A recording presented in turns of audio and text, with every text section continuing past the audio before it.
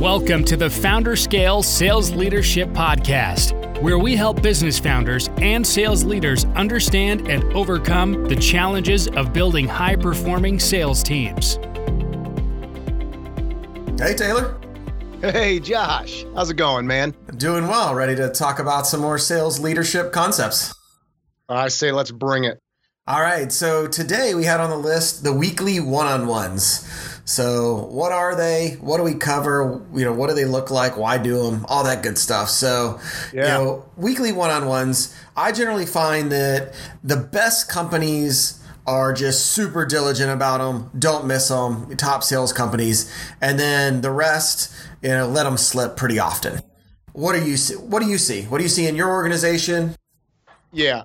I see the exact same thing. And I mean, a lot of this comes down to the type of sales manager you are. There's a lot of people out there that don't want the one-on-ones because they think it takes away from them being in the trenches and selling. Other folks, they love it because they know that it's really important to keep their finger on the pulse of those week over week KPIs and accountabilities that you really need to get into and really need to keep tabs on if you want to really make some good improvements.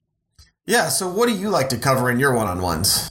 Yeah. So if I'm covering one-on-ones on my sales team, I am very rarely going over, hey, how much margin have you made? Hey, how many sales have you made? That's not really what it's about. I'll focus typically because I feel like there's a lot of that goes into it. So I'll really focus on different kind of measurements that are, how many customer meetings did you have this week? Where are we at in your 50%? Where are we at in your 75% up into close? Just so you can nail really down on those focus deals. And that's about it that I'll focus on the business side. And then I'll ask them week over week what they've done on their personal goals that's contributed to their well-being, their mindset and whatnot. So I tend to make it a mix, Josh, half business, half personal.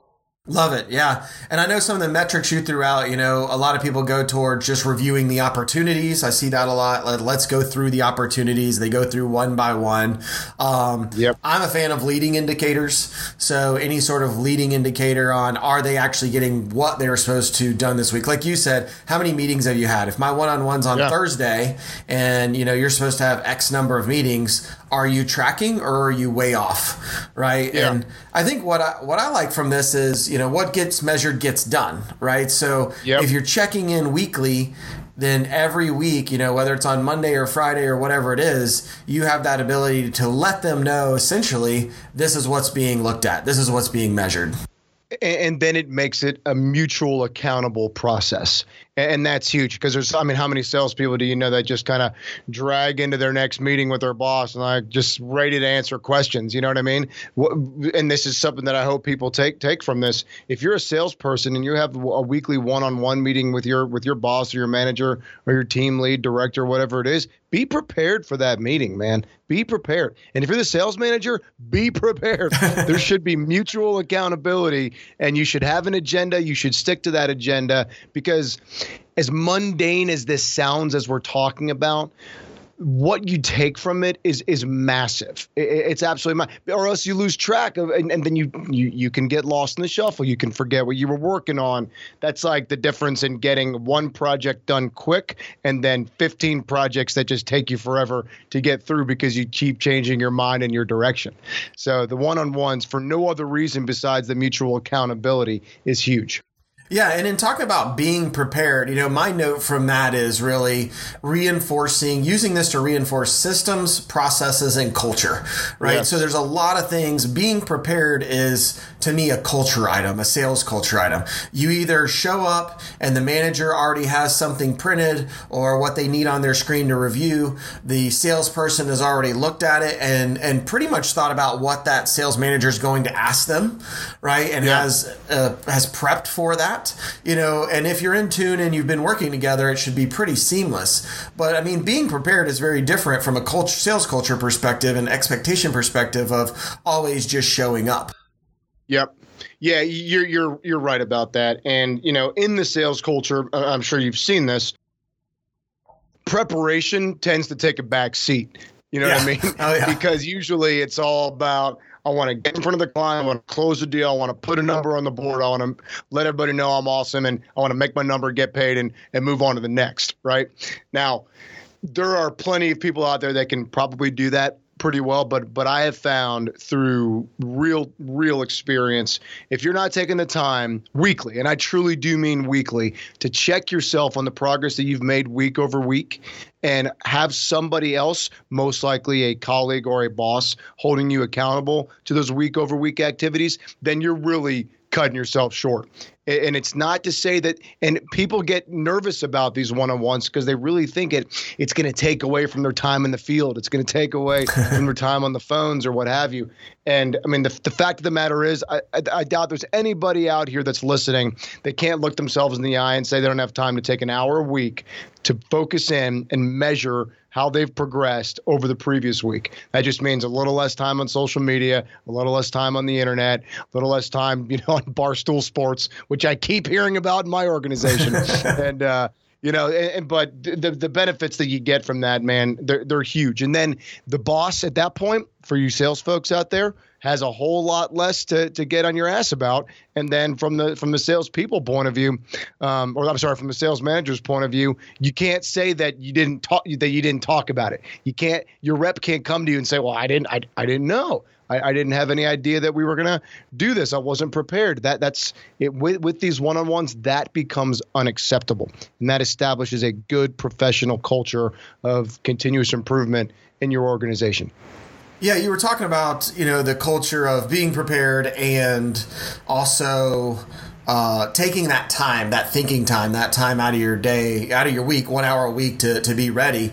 And, if you would have talked to me 10 years ago, right, you would have met somebody who just sheer willed everything, right? No matter what I needed, and just grind it out, 12 hours, whatever it took, make it happen. I can relate. and I still have a lot of those tendencies. However, I have realized over time the value of the thinking time, right? No devices, no screens, sit there with a piece of paper, revisiting, how am I selling? What am I doing? Can I do it better? Can I slow down and think about it now to go faster later? There's one way to grind out outbound emails, and that's one by one. But if you sit back and think and look at the tools and do some research and take your time and put together a plan, you can do 3 sequences, a 3 email cadence automatically. But you have to sit there and think about what comes first, what comes second, what kind of impact is that going to be, and you have to put it together. So that thinking time is definitely risen on my level of priority just over time. And so in that example, did you, because I was the exact same way, and many salespeople, business-minded people are this way. When you wanted to take that hour of thinking time, those 2 hours of thinking time, I'm sure that it progressed into something a little bit more sporadic. When it happens, and then now it is something that you actively plan for every single week at a specific time every single week, so you can block time in order to do that. And that is the natural progression of what we talk about here. So there's going to be people listening that just try to squeeze this in whenever they can, or don't do it, or skip the one-on-ones. And my simple message is the sheer importance of sticking to that plan and sticking to that schedule and showing up. It has a lot more side effects than just, well, now we're on track, now we're making progress. That adds, like you said, that adds an upgrade to your professional culture and your organization, that you're taking some serious internal time to move the meter for your organization. And so, it's not just about sitting down and getting something done and getting through it. Take time, prepare, make the most of it, measure, adjust, perform, etc. It's extremely important that everybody blocks the time accordingly. Yeah, and I think it gives you a chance, like we said, with the systems and processes and culture. I mean, there's just all kinds of ways where if you just ad hoc it, you're going to get one result, right? And you're going to get a very ad hoc result. If you really think about what goes into that, there's a lot of behaviors you can reinforce. Like one of my favorite ones is reinforcing the CRM. There's just certain companies that, they can't get anybody to use the CRM, and then the manager's not using the CRM, but they need the information, they need the automation, they need those tools.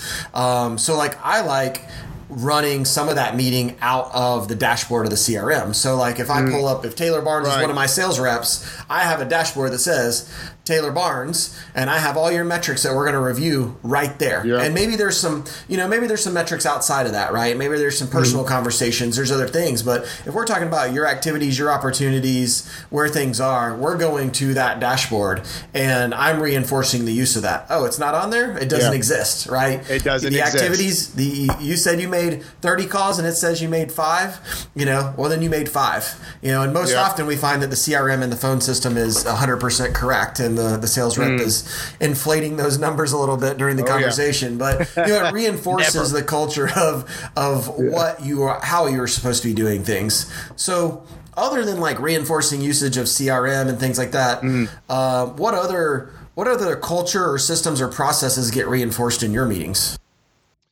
I mean, you just especially when it comes to sales, right? Whether it's CRM for you or if it's a bunch of numbers on an Excel sheet, whatever your single source of truth is, I think that's a really good tip to give a lot of these sales managers that are hosting these one-on-one meetings every single week, because if you just come in there with some chicken scratch, then it's probably not holding much weight into what the data actually says. So whatever piece of data that you're using to measure performance, whether it's outbound, whether it's marketing led, whatever tool you use, in most cases, to Josh's point over here, it is CRM, but you've got to bring that to the meeting. You've got to make sure that that's updated before your meeting. That all goes into what I stress when I say importance of preparation, to make sure that you're really gonna nail it. Now, it's another really good point there, Josh. If it's not in there, it doesn't exist. I mean, that's so accurate. So I just want to stress it one more time, and I feel like a broken record here, but prepping and making sure that you have that single source of truth and you bring that into the meeting and mutually agree upon the data that's in there every single week, week over week, is massively important. And, one thing I was going to ask you is, when do you typically, people always love to say, well, we'll meet Monday morning. Well, sometimes that's not the best time to do it. So when do you usually try to sneak this in with your sales reps or with your folks for your one-on-ones? What day of the week, what time? I generally think it has to be like Wednesday or Thursday, mainly because I want to know how they're tracking for the week, right? If it's Monday, then we're really talking about last week, and I can't affect anything, right? So I can't go back and say, hey, you were going to do X, Y, and Z last week, and this was the numbers you were going to hit. Well, you didn't hit them. Well, what are you going to do this week? Oh, well, I'm going to hit them this week, right? And then you have this cycle that you're in because it's on Monday. I like Wednesday or Thursday because at Wednesday, I can roughly say you should be 50% of your leading indicators, right? Your activities, or, it depends if it's outbound or inbound or what type of salesperson it is, but there's indicators for everybody on whether they're on track by Wednesday, and then they can adjust, right? So if they're coming under, you're like, hey man, or woman, hey man, or woman, hey salesperson, you're at 20% and we're 50% of the way through the week. Like, what are you going to do about that? And I have the ability to then look at that Thursday and Friday. Or if somebody's coming over, going over on their numbers, hey, you're over and you said you're going to be off Friday. Cool. No problem. You're tracking great. So I like the Wednesday, Thursday time. Don't have as strong of a preference about time. What about you? Yeah, I think, I think that comes down to the organization and, the best way that, or at the best time that those at least two individuals, have got the most amount of energy. For me, it's absolutely first thing in the morning. And I agree, middle of the week tends to be at Tuesday, Wednesday are probably the most common times that I'll have that. Because it's like you said, earlier in the week, you're going to be going over previous week's activity for the most part. At least that's going to come in. And if you've got some big, goals to knock out that week, whether they are closing business related or not, you want to be able to look at those midweek and say, what's going on? Let's look a little bit week over week. How did we do? Were we supposed to do this and this and this, and we only got this and this and that done, or some combination of that? You need to be able to look at that, measure, adjust, perform. And then, of course, all these leading indicators that you're talking about, which I think are equally as important as all the numbers that have been put up on the board. What kind of leading indicators, meetings, outbound quotes, outbound prospecting, what have you gotten done to ultimately create more demand? Yeah, so I mean, this also brought up a question for me. Have you ever been in a situation where you added something to the one-on-one that just was a disaster? Like something where you'd say, I tried to do this in a one-on-one a couple of times and like it doesn't work out. It causes too many issues, too many sidebars, takes them off of focus. Like anything you run into like that? When I bring in every deal that is gosh, in our world, for instance, anything that's just been quoted, that has just been proposed, that's got a 25% chance or less of closing, that amount of data can lead you down a rabbit hole.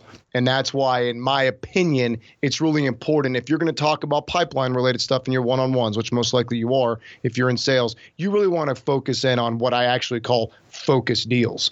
And those focus opportunities are the ones between 50 and 75 and 90% that might need some management, that might have some matters requiring leadership attention, or maybe, you need some support in those areas. But when you start getting into, massive prospecting conversations, that you threw a price out to 25 other people, and that tends to take a lot of the time out of those one-on-ones.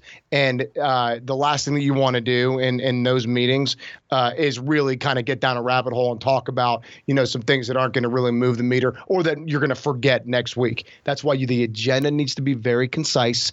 If I'm going to discuss 3 things, it's going to be these same 3 things every single week. And it's not to say you can't try one and add it here and there, but be very cognizant of what that does to, like you said, create more sidebar or get down a rabbit hole and not make good use of that time. Yeah, so you're basically an advocate of saying these are our early deal stages, right? And I would also make the leap or assume also that, most of the early deal stage activities are pretty set, right? It's later in the deal in the negotiation where, the branches start to come out on what all you need to tactically do to bring in a deal. But in the early stages, it's an intro call, maybe it's a 1 hour discovery call. Like some of that stuff is just canned. You pretty much do it the same way every time. So leave those off the meeting. Don't worry about those. Because Josh, they don't require leadership attention. They don't require management involvement, And look, maybe if you've got a big fish on the line in some case and it's early on and you want to make an introduction to, someone on the executive team, then fantastic. Maybe that's worth bringing up. But for the most part, like you said, intros,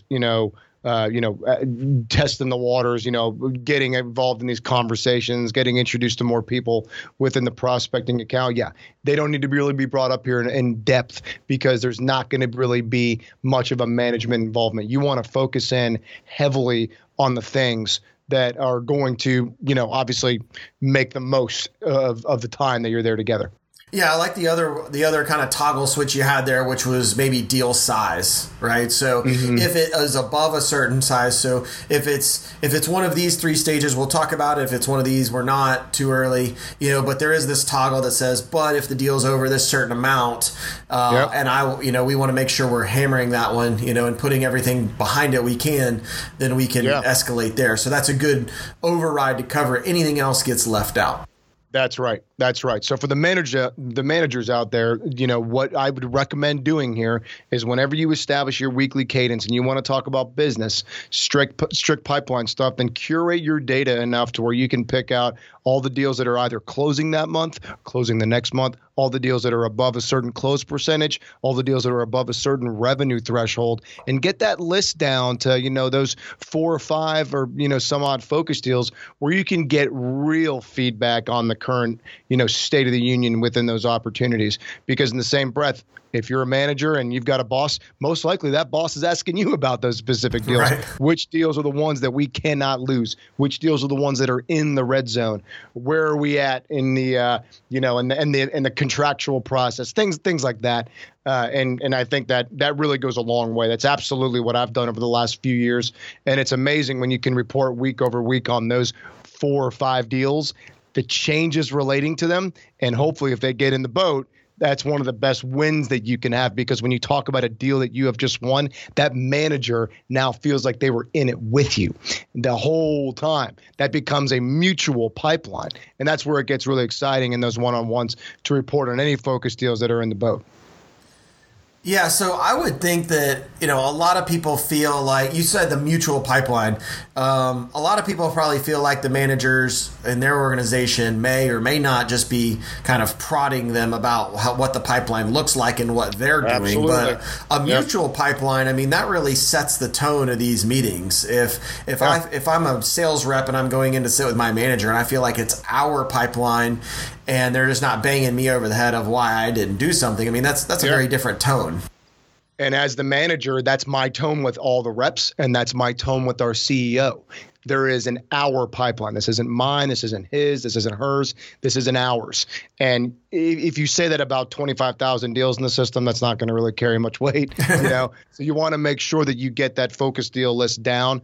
And those are the company's focus deals. Those are everybody's focus deals. And that's a win, win, win when they get all the way in. So setting that tone to have that kind of mutual pipeline mentality is a really good hack to take away from those one-on-ones. Yeah, I like that our pipeline, right? It's ours, it's together. And I mean, if you use that and reinforce it enough when you're speaking, again, it sets the tone. I mean, I know I've had a lot of questions over the years where I always use we with our team.